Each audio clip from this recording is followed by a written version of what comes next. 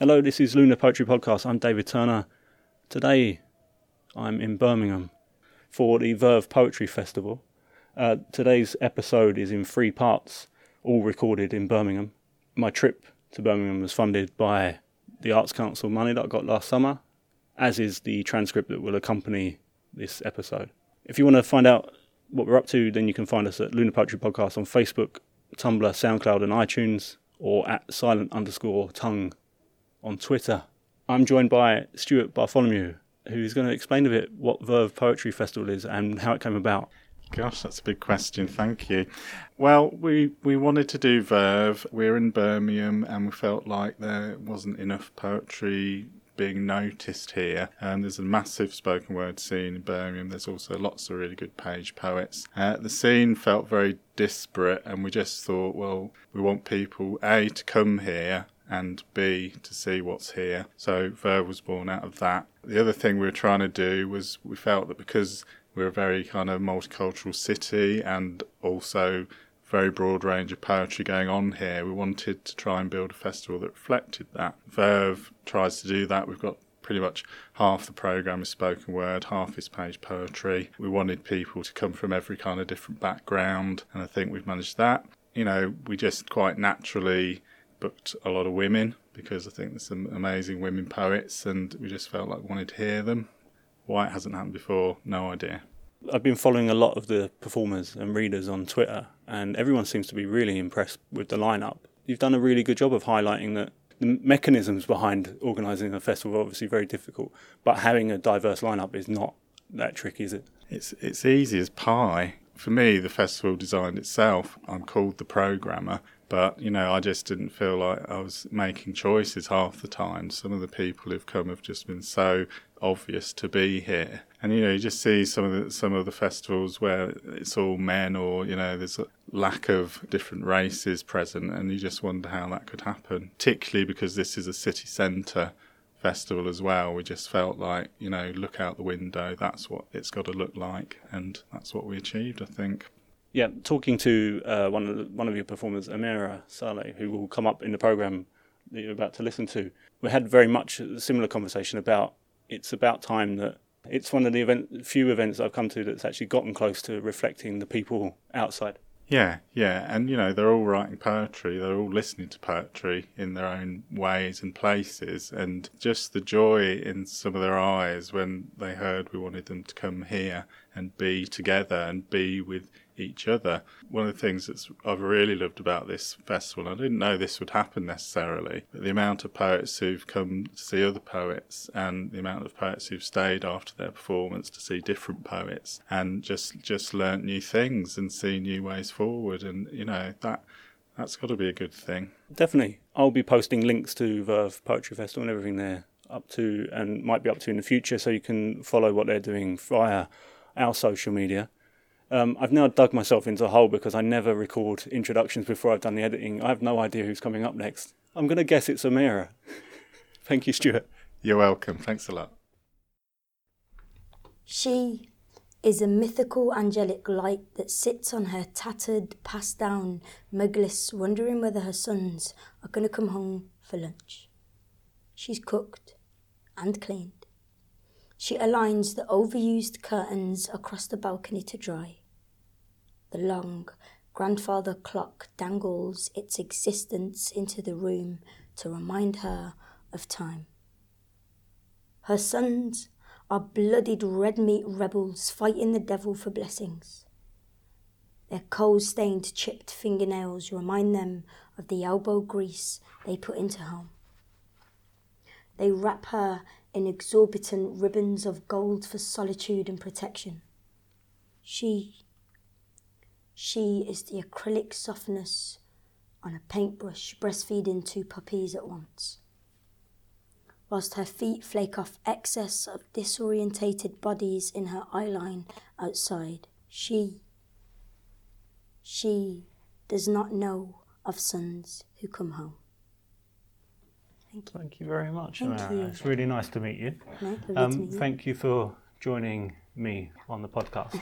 Maybe it would be best if we start with a short introduction to you. My name's Amira Saleh. I'm a spoken word artist, born and bred Brummie, and I work for an organisation called Beat Freaks, here based in Birmingham. Just to give a bit of context, we're here in Birmingham, in Waterstones, for Verve Poetry Festival. Yeah. If I've done my job correctly, this will be part of a collection of interviews, all based at Verve Poetry. But we shouldn't speak too soon. It may not turn out that way. But I've just watched you read, and I was really very impressed. Thank you. Your introduction there was slightly different to the one you did downstairs, and it might be good to begin by discussing the differences between, as you were saying, you introducing yourself as a producer and as a solo performer. Maybe recap that a bit as to how you see the differences. So I produce quite a few events in and around Birmingham, and I think that's the hat that I have in the city a lot. So it's kind of comes with, hi, I'm Amira, I work at Beat Freaks. That's generally my producer and campaigns hat on. And then when it's me as a solo, I'm a spoken word artist. So it's a mindset. It's a different kind of mental shift, and it's the same with hosting. So it's different when I'm hosting something to performing to producing. Yeah, you were saying that you're a lot more downbeat. Or sorry, I should say it the other way around. It's a bit more positive to say it that way, isn't it? You're far more upbeat when you're hosting. So you hosted the Apples and Snakes Dice Slam last night, didn't you? Yeah. It's been really well attended, hasn't it, so far, the brilliant. poetry. A lot of stuff sold out. The reason I wanted to start talking about that is because I definitely understand what you mean. When I'm doing the podcast stuff, although it's my voice the majority of the time is hosting, we do have other hosts. But I deliberately never post pictures of myself. Try to be as invisible as possible as a producer. But I've had that struggle as well when I read on stage. Like that conflict of suddenly, which role are you playing, which persona are you playing? So what do you do with Beat Freaks? Exactly. What kind of organisation is that? So we are a youth engagement agency based in Birmingham and very proud Brummies, as you'd know if you met the whole team. We help brands and organisations better understand and engage with young people. That's kind of, in essence, everything we do is through creativity. So we can go through 18-month campaign with the Heritage Lottery Fund to get more young people understanding what heritage is in the city, to supporting with kind of like festivals like this, and getting young people really, as you say, a seat at the table. So we give, or try to give young people kind of that seat at the table with people that make decisions in the city. It's been an interesting day, actually. I don't know whether it was deliberately planned in that way, but hearing yourself talk like that, Anthony from Outspoken, Joelle Taylor, about this idea of giving platforms over to people. Is your job easy in that way? You know, we're talking from not just from support you get. As usual, my questions are not fully formed. I think in my head I'm carrying around this idea, there's this lazy assumption that it's hard to engage young people.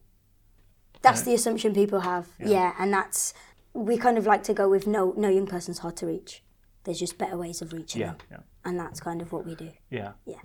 And how does the city support what you do? Do you get a lot of support? Yeah, we're kind of, as a brand, we're very well known in the city and outside in the city. We've got a little branch out in Barbados as well, from Lucy, who used to work with us here and then went back home and set up there. So it's lovely. With young people, we're a very trusted brand. Arts organisations a lot like to put Beat Freaks on because it's a good reputation. And with organisations and kind of brands in the city, I think they see us as youthful, diverse, but professional. Or I like to think so anyway. No, I'm sure they do. No, sorry, but that, the wry smile on my face was not questioning your answer then. It's more, I suddenly had these ideas, planning meetings at councils desperately, with a whiteboard with diversity written in big blue letters. Do you have issues with organisations, with them understanding your version of diversity or representation? Yeah, so we're running something on the 30th of March. We're doing it's called Brum Youth Trends, and we're bringing a load of stakeholders and organisations from the city into a room, and we're launching a report called Brum Youth Trends. So we've currently got over 500 young people done the survey on what they think the trends are in 2017, where they go to access media, where they buy stuff from, what the little habits are of young people in Birmingham. And that will be launched in like a top 10 kind of report. But we're also running a workshop on that day called Don't Say Diverse When You Really Mean Brown. Good. I like the sound of that. I think the reason these questions are on my mind, I recently attended what was a very good workshop and seminar looking into researching how creativity can help the mental well-being of young people. Yeah, absolutely. And there was two definite camps in the room. Those that were sort of researching and had come with the assumption that it would be impossible to get kids off their iPhones and get them to listen, were against the people who were actually doing the work. And we're like, no, we just can't, you can't get them to sit down, once you engage with them. And it was interesting to see that, interesting / depressing that is still happening, because it just means that I suppose the money isn't always released in the right places, to those that know how to use it, How, if in any way, does this work inform your writing? I think it's like my Instagram bio. It goes that I care about poetry, young people, social change in Yemen. And they're kind of like, that's me in a nutshell. So Beat Freaks is social, young people, art. So it hits all of those. I think I know quite a lot of the young people in Birmingham that are artists or come for me for advice or come and have a conversation with me, as you just saw earlier. So for me, Beat Freaks allows that bigger platform, that bigger community, that bigger network, other than just, sending a message on Facebook and going, I've got a poem, please read it. There's that support network, and we run that through monthly events that we do in the city where, we can convene 200 young people in a room. Half of them literally just listen and half of them share. And there's this really beautiful mixing and networking that happens that isn't a networking event. So yeah, it's about not just me trying to do so much. It's about doing what I do good and well, and then allowing Beat Freaks to kind of flourish in everything else. So the young people being able to be peers to each other and advocate for each other like that. Yeah, I think that's what really interests me about the most successful sort of youth work that's going on. I was just trying to think of Jacob Semler-Rose at Barbican Young Poets, and Rachel Long, who is now working as his assistant. Just this idea of bringing together young people. Actually, this isn't only exclusive to young people. This is relevant to anyone without a platform. But since we're speaking in this direction, giving people the chance to talk about ideas and then some place to speak just seems such a simple idea. Absolutely. I almost cannot fathom why it's not happening. I don't know. I don't even have a question there. I just am exasperated by the fact that you'll be very, very surprised as well to take that idea to some organisations and brands that will go, wow. Yeah. And you go, but you can't even go, are you being serious? You've got to go, it's two different worlds. Yeah. We're very lucky to be in a world where young people are getting not just seats at the tables, but full on hours at the table to have those conversations about our history, about what it means to be black or Muslim at this time. We're so lucky to be able to provide those platforms and spaces for young people to do that. When you step out of a sector and you go into another one, which is what we do, we work cross-sector, so we're constantly balancing those that are like, yay, creativity, to what are you talking about? And it's those conversations that you try and really fit together. You briefly alluded to a conversation that's happening before we were recording. And I don't think it's giving too much away. We're not going to mention any names or anything, but you were being asked by someone that you knew about the role of politics in their work, or identity, the politics of identity, I suppose. And, you don't have to be overtly an activist to talk about politics. And I just we touched on briefly in that conversation, the personal being the political. Yeah. This is, again, not a question, but maybe you could just explain a bit what you were saying there. Yeah, so for me, I don't think I've ever called myself an activist outward, just been like, hey, I'm a mirror and I'm an activist. I've said I'm a human rights supporter, but activist comes with a certain pressure and look from people. But I completely wholeheartedly believe that your personal is political and your political is personal. And as I was saying to the young man I was just chatting to, him being black, a black boy on a stage, if there is a black boy in that audience, then all of a sudden he is connecting with another young man in that audience, and that is his form of activism. It doesn't have to be, let alone the content that could, I've seen him do brilliant pieces about, hypermasculinity, or doing pieces around being black, British born, and what it means for him as a young man. So it's almost like the content is secondary. It's who you are as a person and everything, all your experiences that you bring with that. You can't run away from it in poetry. Yeah, actually, the episode that I was telling that guy about with Travis Alabanza, who, if anyone listens regularly to the podcast, will know Travis and their work and how amazing they are, so I'm not going to have to go into that too much. But they were also talking about how when Travis is booked to read in front of predominantly queer audiences of colour, there's a completely different side and reading to their work. But if you put Travis and all that they represent in front of a quote-unquote normal poetry crowd that is predominantly white, Travis's appearance at the microphone on its own is political enough. And I think it was interesting to hear you giving that advice. And I suppose this must come up a lot in Birmingham, with the mix of people and stuff. It was quite strange. It's not often that I leave South East London and come to a place and think, oh, it's not, the mix of people hasn't really changed very much. And we don't have to debate that now. I'll give you. We're in Birmingham. I'll let you have that. There you go. Yeah, you're here. You've got at least okay. I'll just But yeah, so I suppose I was going, and as I said earlier, I wasn't going to use the word issues, but I will now. The issues and topics that young people are talking about here, I'm assuming must be quite similar to those that are coming up in London and probably Manchester. But I would assume that those three cities are isolated as you travel further through the country.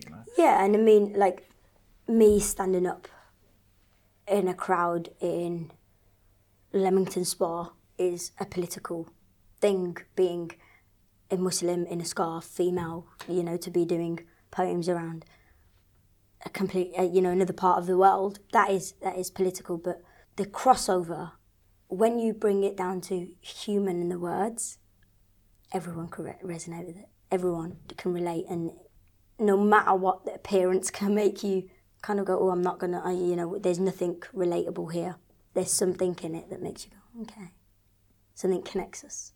And that's what I like about poetry. I really like that. No, you summed up something I've been struggling to say for a long time. I think that's the real beauty of it, is that you can say extremely powerful things in very subtle ways if you are aware of especially performance poetry and spoken word, but even as a page poet standing and speaking at a microphone, if you're aware of your situation and your position, you don't have to be so obvious in the way you don't have to list those things for people, because people can see it. Yeah, poetry's reform, not revolution, is what I say. Okay. Poetry's subtle little changes. I'm going to change these 30 people or something that. So the way I dress, which is very well. Thank you. A little bit different to what somebody would assume a Muslim woman would wear. And that's political. Yeah. 100%. Yeah. So me standing on a stage is already a stance that I'm making without me speaking. So when you add everything to it, the content doesn't become secondary, but it becomes an add-on to this bigger package. So me standing on stage without speaking is somebody's looked and gone, oh, okay. And I go, hi, I'm Amira Saleh, I'm a Muslim spoken word artist. Someone goes, I didn't know Muslims dress like that. That's definitely reform. I haven't gone out and protested on the streets of Birmingham like you've probably seen all day happening outside of Waterstones. That's every Saturday, by the way. It's rowdy out there, isn't it? Yeah. I liked it. It was good. It's different as well. It's different, someone's calling for Muhammad, someone's calling for Jesus. Yeah. Someone's calling anonymous. Without being too sort of urban-centric, if anyone knows what it's like to stand outside Brixton Tube Station, it's got that vibe to it. Yeah. Oh, that's cool. Yeah. Just got one eye on the clock, so I don't want to run over too much because that means too much editing and cutting stuff out. Is there anything coming up for yourself personally or Beat Freaks that you'd want to mention?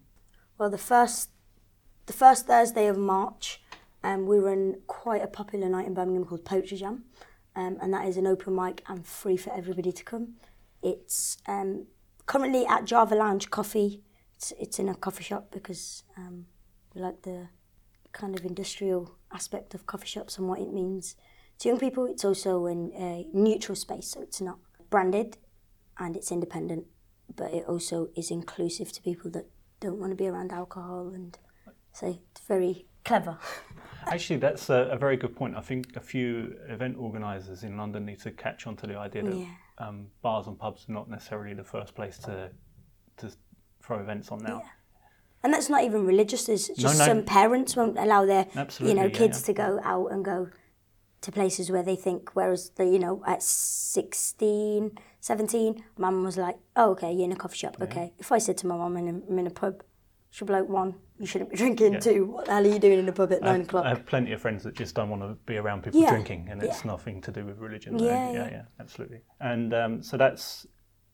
So at Java Lounge, we try and fit 25 open mic slots in 2 hours.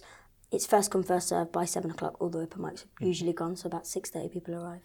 That is at 7 p.m, 7 till 9 p.m. And anything for yourself coming up? Any gigs booked or...? If anybody listens from Belgium, I'm in Belgium. They might do. I'll have to go through my SoundCloud. I can see which towns people are listening in, so I'll check out, see if there's any. And if you are listening from Belgium, thank you very much. Yeah, and thank check you. out what's this gig happening in Belgium.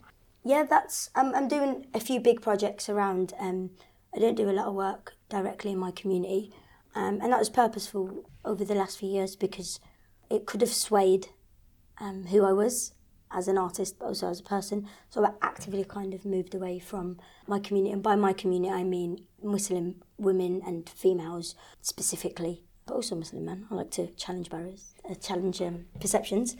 So I'm doing a big piece of work over the next year with the Birmingham Rep Theatre in that community, talking to a lot of parents and women about what it means for their children to follow their dreams, and why something like an arts career isn't as valued as much as being a lawyer or a doctor. I need to, along with American spoken word artists, I need to stop talking to youth workers because they make me sound really pessimistic and cynical because you have so many great things going on. It's amazing. We're going to run out of time. I will put links to all of your social media stuff in the episode description. Also, I'll be we'll follow each other, I'll retweet stuff. So it's probably easier than reading it out now. And we'll finish with one more reading, please. This hasn't got a title, so if anybody can suggest a title, that'd be brilliant. I am built on money stolen from my brothers in Somalia. Built on what was once Jewish land, built on business, never people. Tell me my country is victim, I will tell you no. My country is not victim, it is not enemy, it is not rebel. It is innocent lives who don't know how to understand what once happened. And when Saudis say that they are Saudi, I say no. Never. You derived from Yemen, stolen from Yemen, took everything that we own and sold it to the big dogs, and now you build monsters and tell them that you help us. Tell me how. Tell me why. My own uncles are getting rejected at your borders whilst his wife's house being bombed. Bombs found that were only used once in Iraq. Told that they were too dangerous to use again. So Britain stopped making and Saudi stopped buying, or so that's what they told us. Tell me why my 6-year-old cousin ran with these, telling the police he's never seen these before, that they're new. Tell me Britain hasn't been secretly selling these to Saudi. Tell me why they're being thrown on civilians. Tell me why the hell my 6-year-old cousin recognises bombs so well. And when your life shifts, at 3:56 a.m. to be precise, you are sat on a corner of your bed in your very, very nice house, with Countdown playing in the background. You realise you've been trying to build a political status for yourself, for a country you never believed in, for activism or artivism or whatever the hell they call it that doesn't mean anything to you here. Don't tell me that I'm not doing enough, or that I should be doing more, or even that the foundations of me are being built here, have been built here. My foundations were made in the concrete and soil of Aden. Reborn again at 9 when families of over 50 would gather in a one-bed house for the sake of unity. My foundations were made when trying to talk to doctors became a barrier. Language, واحد اثنين أربعة دوا أكلت جنب القعادة, baffled in panic and picking out what they want to understand. My foundations were never built here. My foundations were built in Yemen when I realised that all homes come broken. Thank you.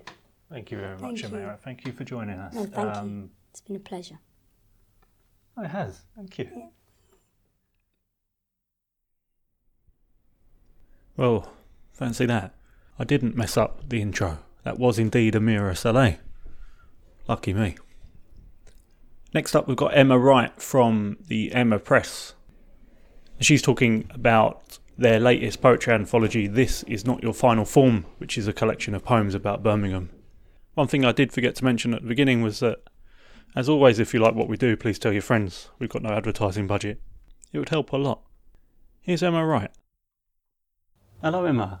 How are you doing? Hello, I'm well, thank you. Yeah. I have had a very wonderful Verve Poetry Festival. It's been really nice, hasn't it? You've been far busier than I have, but maybe we can talk about that in a minute.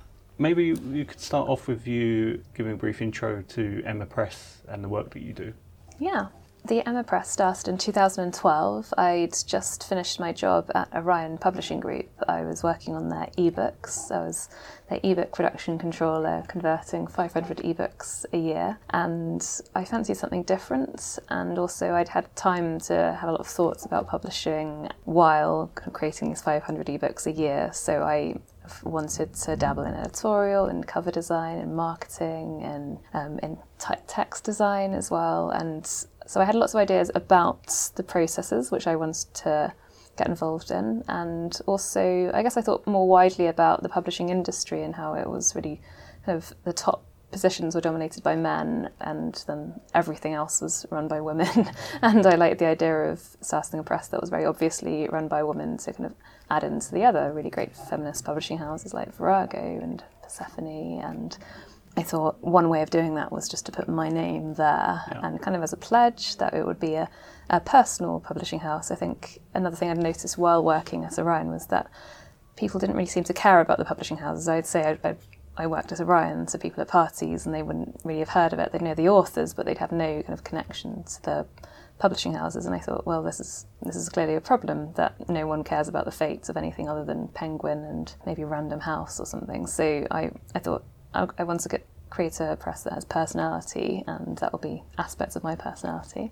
So yesterday, which would have been Saturday, the 18th of February, you had a small showcase at Verve Poetry Festival here at Waterstones in Birmingham to launch a new anthology called This Is Not Your Final Form, edited by Richard O'Brien and yourself. Yeah.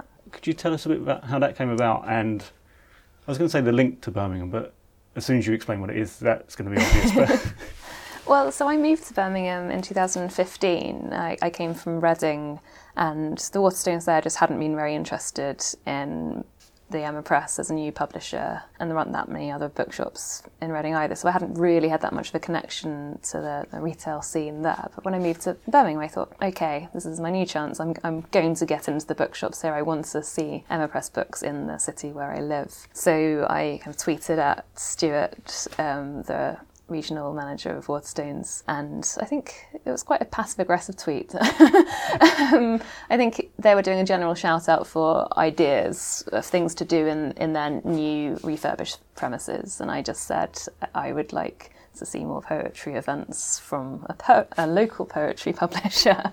And then Stuart called me in to have a meeting, and one of the main things we talked about was how Birmingham should have its own poetry anthology, because that would be something that Waterstones could sell, and that's one way it could support the local poetry scene. So that was something that was ticking over. And then Verve happened. The idea of Verve was born through various discussions between Stuart and Cynthia and Ros Goddard. I guess we were talking about different ways that I could be involved, and I really wanted to programme the children's events because I got very passionate about poetry for children. And then also I wanted to create this really excellent book of poems celebrating the city that would be a kind of a way of me learning about this new city that I live in, and a way of meeting lots of local authors and reaching out to them, because it felt really important that I kind of did something to tell people I was here and that I wanted to be a local publisher and someone that they could send writing into.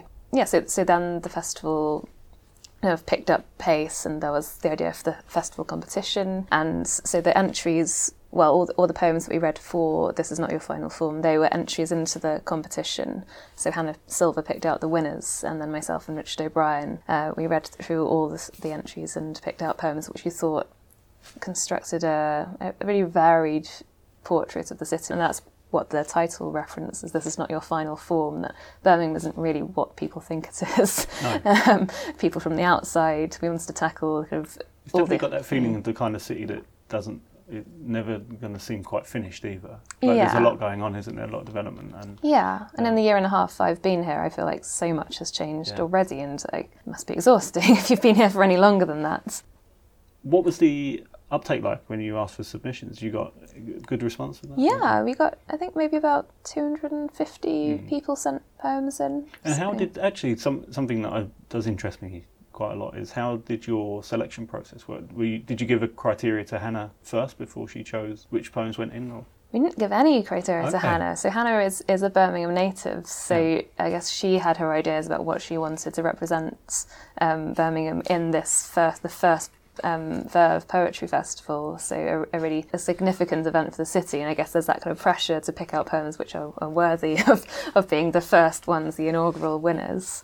And she picked out a really, really fascinating selection. They're really great poems, and I don't think they're very obviously about Birmingham. They're kind of tangential, and it was interesting seeing her from her choices that I guess she wanted to how she wants to portray the city, which she obviously has strong feelings about. And then for the rest of the poems, me and Richard went through and we tried to, I guess we were looking for poems that surprised us, and poems which chimed with our feelings about the city, but also poems that just kind of showed us a new way of seeing parts of the city, because we've barely begun to explore this kind of huge area. So we felt like we wanted to have a certain amount of information in the book, so kind of explaining stories or bits of slang, but also, I guess, more of a similar route to Hannah, just we wanted to show the different roles that the city can take in people's lives. So just going on a date in Birmingham, that's the winning poem by Susanna Dickey, or just having passed through Birmingham and just remembering its road system or something. We wanted to engage with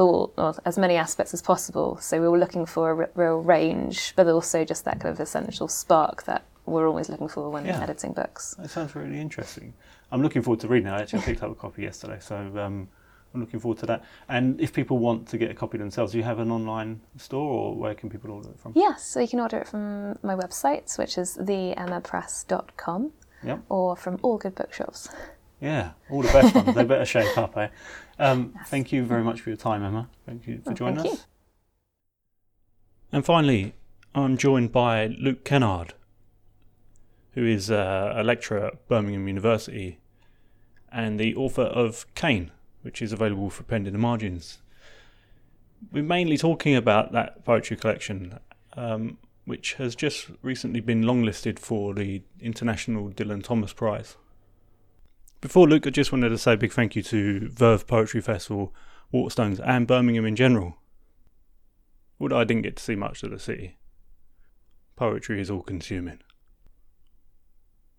Here's Luke.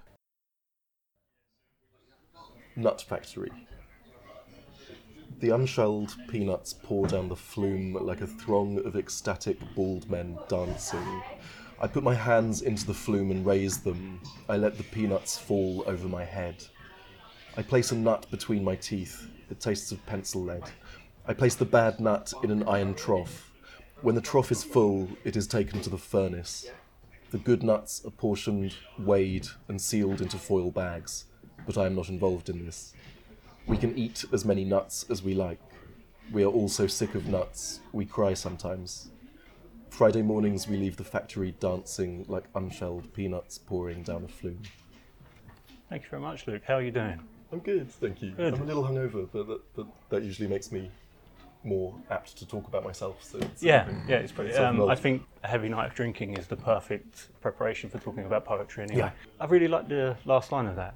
The peanuts pouring down a flume there. Which collection was that you reading That's from? That's in The Harbour Beyond the Movie, which came out in 2007. And who's that through? It was Salt. Salt. He was still doing single author collections of poetry at that point, which they stopped in about 2012, 2013, I forget when. And they're kind of doing literary fiction now, which is they've got some really good stuff on the list. But I remember it as a slightly bleak time where I nearly just gave up writing completely because I'd written 2 novels which had completely failed, and there isn't really even anything good to sort of fill it from them for a short story. They were just long failures, and didn't have any idea for what to try to do for the next novel. And I think my 4th poetry book with Salt had sort of, and I know it's kind of vulgar to think of in terms of sales and readers, but I think my 4th collection sold about 140 copies or something like that. And it just felt a bit like the ones before that had sort of been at least in the sort of low thousands, and then it was just like, oh my god, absolutely nobody cares about this. So what does it matter if I'm kind of developing or changing what I'm doing when it's actually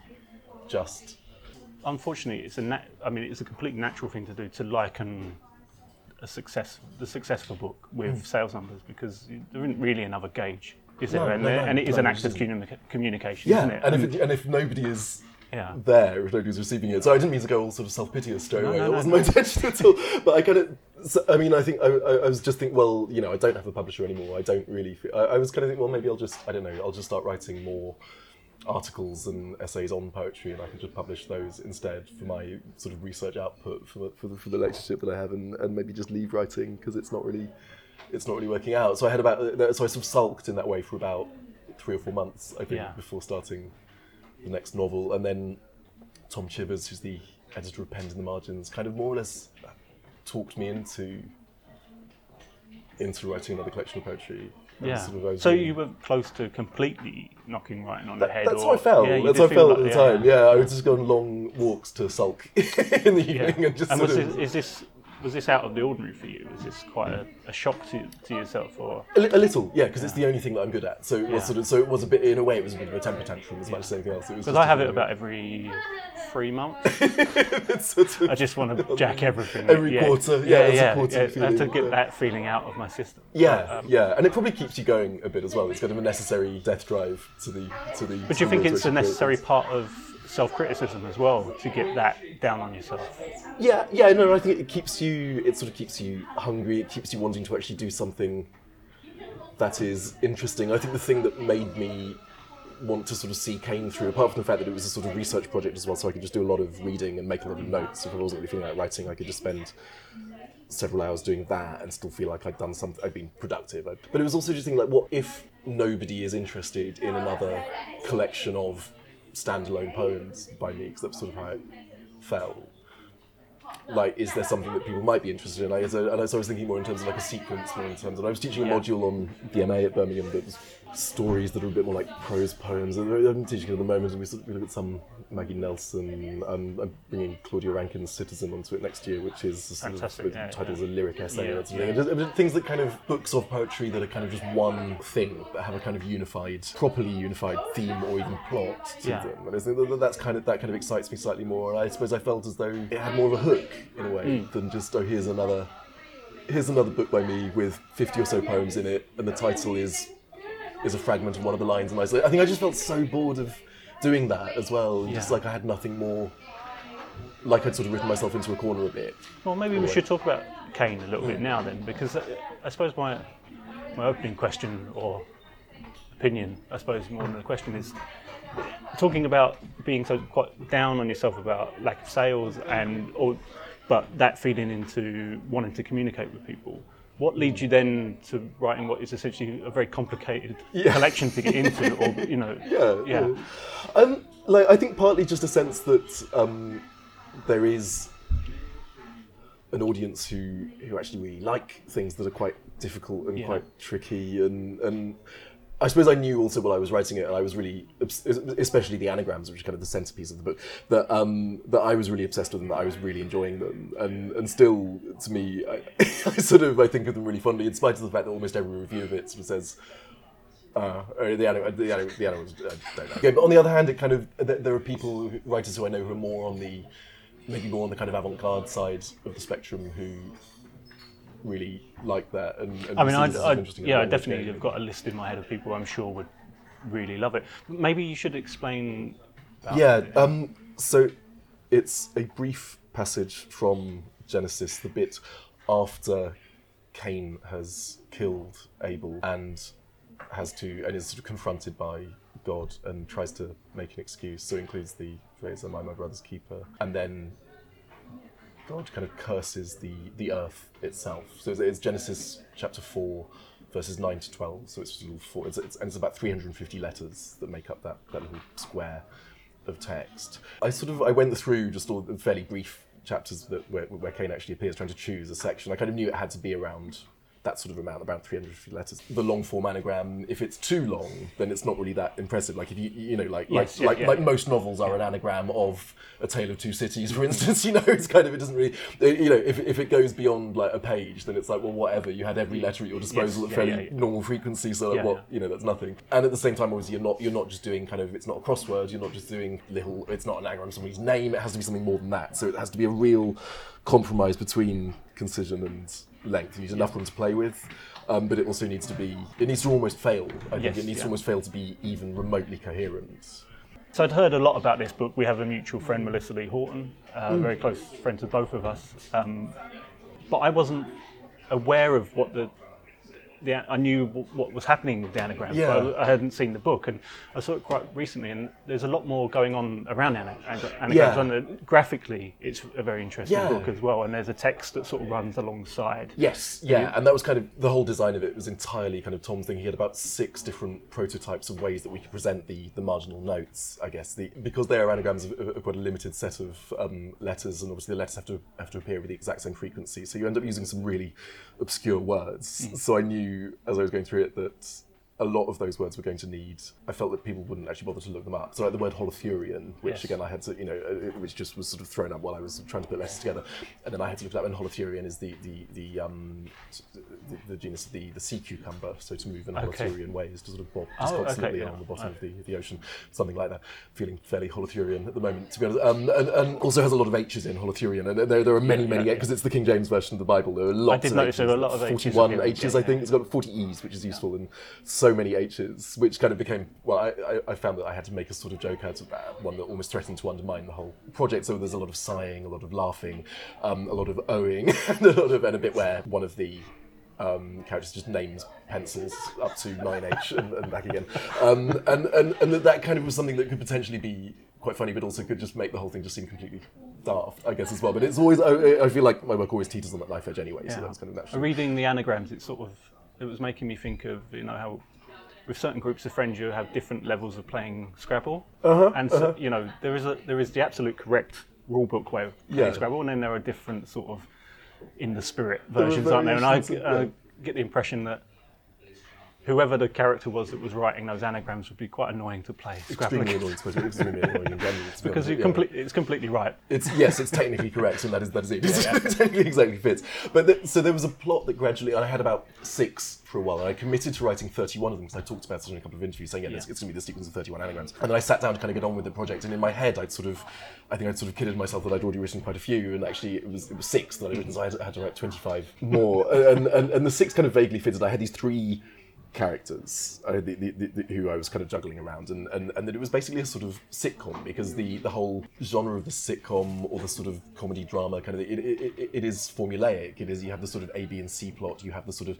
the characters that reset every episode, almost like a cartoon-like thing, where even if they died in the last episode, they're alive again in the next one, and that felt like quite a nice parallel to me, the rearrangement of, it's normally a kind of comedy of manners, isn't it? In the sitcom, it's a sort of, generally all of the humour in a sitcom derives from characters trying to save face in one way or another, or get away with a certain sort of lie, or pretending to be something other than what they are. But it's always just a rearrangement of the same elements in every episode. So I wanted to kind of that to be a little parallel with the. Yeah. And it's sort of about our obsession with TV as well, and partly about, I suppose, on a sort of personal level, the fact that I am able to engage far more emotionally with a sort of long-running TV show than I seem to be able to engage emotionally with extremely tragic current events, And well, more and more of us are disappearing into Netflix, aren't we? Yeah, rather than engaging with what's. And I don't mean that in a deprecating way. No, it's a complete I natural thing to do, isn't it? It is, and it's not just escapism. It's not just escapism. It is. It's literature. It's part of what we, it's part of how we represent the world that we're in. But I wanted to kind of reflect on it as well. That this sort of, and often these shows, sort of things like Breaking Bad, which I really, really love. Often you want to watch something where the characters are in a far more stressful situation than you are in your own life, whatever's going on there. You want something that takes you out of that by actually kind of stressing you out for 45 minutes to an hour so the 31 Anagrams kind of form this 31 episode cancelled TV show that just goes wrong some way through, and that the narrative has the three characters: Cain, Father Kay, who's kind of my equivalent of Henry in John Berryman's Dream Songs, and Ada, who is the one female character that sort of compete for her affections in the kind of slightly chauvinist tradition of the sitcom. And it's set in a sort of Balkanized territory, a sort of disputed city between two states kind of thing, and they end up kind of on the run, they end up in exile, and they end up sort of starving to death in a sort of temporary prison, essentially, is the sort of rather depressing plot of the whole thing. Ultimately, it sort of comes down to that, and there are various complications and things along the way. And I got so into this, I was sort of really, really in love with this, and I felt as though the story really hung together. And of course, actually, it doesn't really. It's kind of more in my head than it is in the kind of 31. So partly the notes were an opportunity to give definitions for the really obscure words, the sort of logoria, the drogue, the holofuria, and also because you can't really do footnotes anymore because that's been done so well by. Yes. I mean, like David Foster Wallace, you can't really do footnotes post David Foster Wallace without it just seeming like you're paying homage to David Foster Wallace, essentially. So I felt as though even though that would be a neat way of just defining the obscure words, it would just look derivative. It was a fine art academic, Crystal Bennis, who I've been sort of in email contact with for some years, and she read some of the anagrams while I was writing them, and she suggested this sort of looking at some old kind of sacred texts and looking at the scholaia, which are it's sort of like a donut of notes, very small notes around the edge of a small central. So it completely reflects that. How it's presented in the book completely reflects almost like certain editions of the Midrash use that kind of thing. So it's just a continuous prose around it. And are there any plans to develop that text around it, or do you see that as just a sort of solely belonging to Cain? I think just solely belonging to it, really. I enjoyed it a lot, and it was an opportunity to kind of fill in the plot holes that the anagrams kind of made necessary. And also, they're sort of like backstage notes, almost like blog reviews, episode by episode blog reviews of this putative TV show. And I'm kind of aware of how incredibly self-indulgent as a project it is, really, that it was a lot of fun to write. I really, really enjoyed it, and I was kind of aware while I was doing it that this will be quite enjoyable for some people, and other people will find it intensely off-putting. It's kind of, sort of fake 31 episode TV show that I'm creating a sort of fake backstory for. But I think if you if you're somebody who quite likes postmodern American fiction, or who likes kind of the sort of games that Nabokov plays, and like Pale Fire and things like that, which Pale Fire is like a huge influence on it as well. Did many people feel like Cain was being quite self-indulgent? I'm sort of like making. I don't know really. No, it's had some really, really generous and lovely reviews, actually, quite surprisingly. But often it is the sort of the anagram sequence that is singled out. That's what I was thinking. This is quite a difficult. Because the three sections are very, very different, aren't they? And the last section is much more sort of welcome. I suppose it sort of rewards you for sticking through. For sticking for sticking with the anagram. Absolutely. I've done a couple of things where I've read from it live, and one of my friends and grad students, Sean Coletti, he has a very good kind of low Californian voice, and he reads the notes as if he is sort of, and he actually does a weird sort of thing. One of his jobs is that he reviews TV shows episode by episode on podcasts and in print as well. So he felt like a sort of natural person to us to read that. It makes it quite long, but it was quite a nice way. Because I think what was running through my mind as I was reading it, because we interview people that describe themselves as purely spoken word and purely page poetry. I don't like to try get into that too much, because reading stuff like you do what you want, basically. But the fashion for spoken word is sort of inherent in it is some form of honesty, whatever the audience believe, and clear communication. So I just worry that there may begin to be a pressure on poets in general to move away from the kind of writing you display in Cain. I think my question, it's a pretty simple one. Is there a problem with seeming clever in your writing, deliberately? Oh, sure. No. Or do you feel any pressure in that way? Yeah, no, and again, sort of like just reading reviews and responses, and sometimes just sort of blog reviews and things like that, which where people will go on for like 10,000 words, and some people just seem sort of scarily obsessed with you or obsessed with really hating you sometimes. But you sort of, I feel like I've learned an awful lot from that, and just from the sort of 5 collections over the years, to find that kernel of either anger or love or something human that kind of counterbalances the the sort of sense of play in a way, the sort of serious play. You know, it's. So I know there probably would be people who are just like, oh, this is just sort of academic kind of navel-gazing sort of poetry. But I felt that like having Cain as a project gave me a focus to get away from that, to actually write about sort of the many different sort of visual and literary interpretations of Cain. And there are certain things that I kind of forgot that I meant to sort of make more of. So the kind of school poems in that book, which are just autobiographical kind of reflections on sort of embarrassing memories at school, they came from Hermann Hesse's novel Demiurge, which is not a terribly good novel. It's one of his worst, probably. I think it was the last one that he wrote, and it kind of feels like that. But the relatively good first half of that novel is about a sort of extremely oversensitive schoolboy and the kind of trouble that he gets into because of that. And it's about Cain, essentially. Yeah. The whole novel, Demiurge, is sort of obsessed with the Cain mythology and the meaning of Cain. So it was one of many novels and sort of creative responses to Cain that I read while I was researching the book. But then I sort of forgot to, that was something that I probably should have put in a footnote or something like that, or just had a little sort of, works cited thing at the back, in a sense, because I think that it kind of worked, and there were little sort of reflections and refractions between the poems and things like that, and so the sort of long monologue poem where I sort of gone about how annoying I was at school and how because I couldn't play football, I would just go around sort of just talking at the boys who were playing football and just making up very self-indulgent long stories that had these sort of plot arcs and that had these that I would even do commercial breaks in.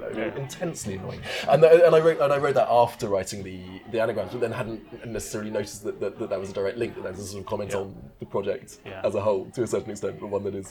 It's funny you should say that, because after reading that poem about annoying people at school and then going on to the anagram, it's a bit like someone poking you. Because you think, well, I certainly did. Well, I'm going to stick with this. Yeah. You won't be beat. You often have that with books. I'm not going to be beaten by this. Yeah, no. I quite like art in general that deliberately tries to confuse you. I'm not suggesting this does, but I'm quite up for the challenge. Yeah, but it did feel like someone was poking you in the chest, going, "Come on, stick with it." Yeah. You've just had a novel published. Maybe you could briefly describe that a little bit. Yeah. It's called The Transition. It tends to get summarised as a dystopia, which I suppose I wasn't really expecting.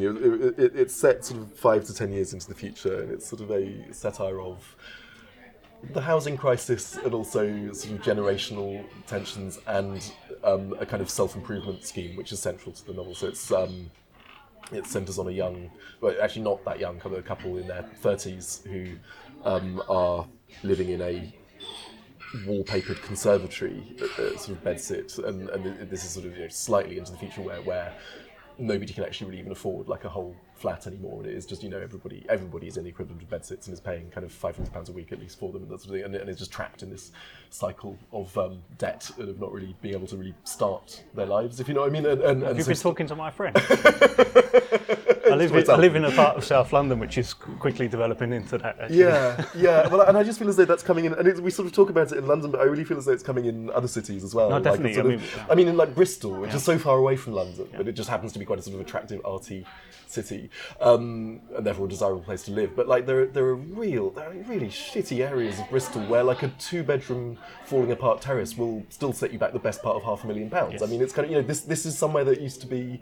People used to be able to buy those with their student grants. There were people who are just a few years older than me who went to university for free, were just given £10,000 at the beginning of the year, and some of them bought houses with that because houses cost nothing back then. And so there is this kind of, I don't know, I'm starting to sound really querulous, which is really like, and that kind of fed the novel in a sense, that kind of sense of like, this is a massive sort of displacement of wealth and a massively imbalanced system that we're being asked to accept, and it's not acceptable. And if it's not possible to support a family on something like a teacher's salary, which it really used to be, like if you look at the statistics of who used to occupy these houses that are now rented by 20 lawyers to one building, and it was a family where either the mother or the father worked, and it would be a job like but these jobs that we sort of go to university, then train, and then do other courses to train for and become qualified for, and then you're earning like you're bringing in about $1,500 a month, and it goes nowhere, and it's like, what the hell? And you just feel like you've been sort of sold this sort of massive lie is there any particular reason this ended up as a novel? Do you feel like it was the only way of tackling, because it's a huge subject. Yeah, I mean, I've always written fiction. I've Yeah. always written short stories. It's just been sort of very limited success. So there'd be stories that would be published in quite small journals and things like that. And I've always been sort of desperate to write a novel. My dad would always give me he's a freelance translator, and he'd always give me his old typewriter or word processor when he upgraded to the next one. So every year I'd have a different typewriter or small thing to work on. So I was always trying to, from the age of about 8 really, I was always trying to write prose. I was always trying to write long form prose, and it took a lot of just trying to get used to working on that scale, a lot of getting it wrong before I came up with anything that was just hung together the way a novel's supposed to, and kind of accepting that it has to be something quite systematic, that it has to have a plot that you've thought through, that you kind of mapped out a little bit. And who's the novel published by? Fourth Estate. Fourth Estate. It just came out in January, and it's been fun. It feels quite different because I think I'm not very good at making notes. Did we mention the title of it? I think I do. I'll say it again. Say it again. For purposes of advertising, it's called The Transition. Transition, and it's out now in all good bookshops. Yeah. But it's this quite, again, going back to the sort of the vulgar matter of success and sales and things like that. It's felt really strange because already before it was published, it had already been read by more people just within the industry, within sort of TV and film scouts and things like that, and radio.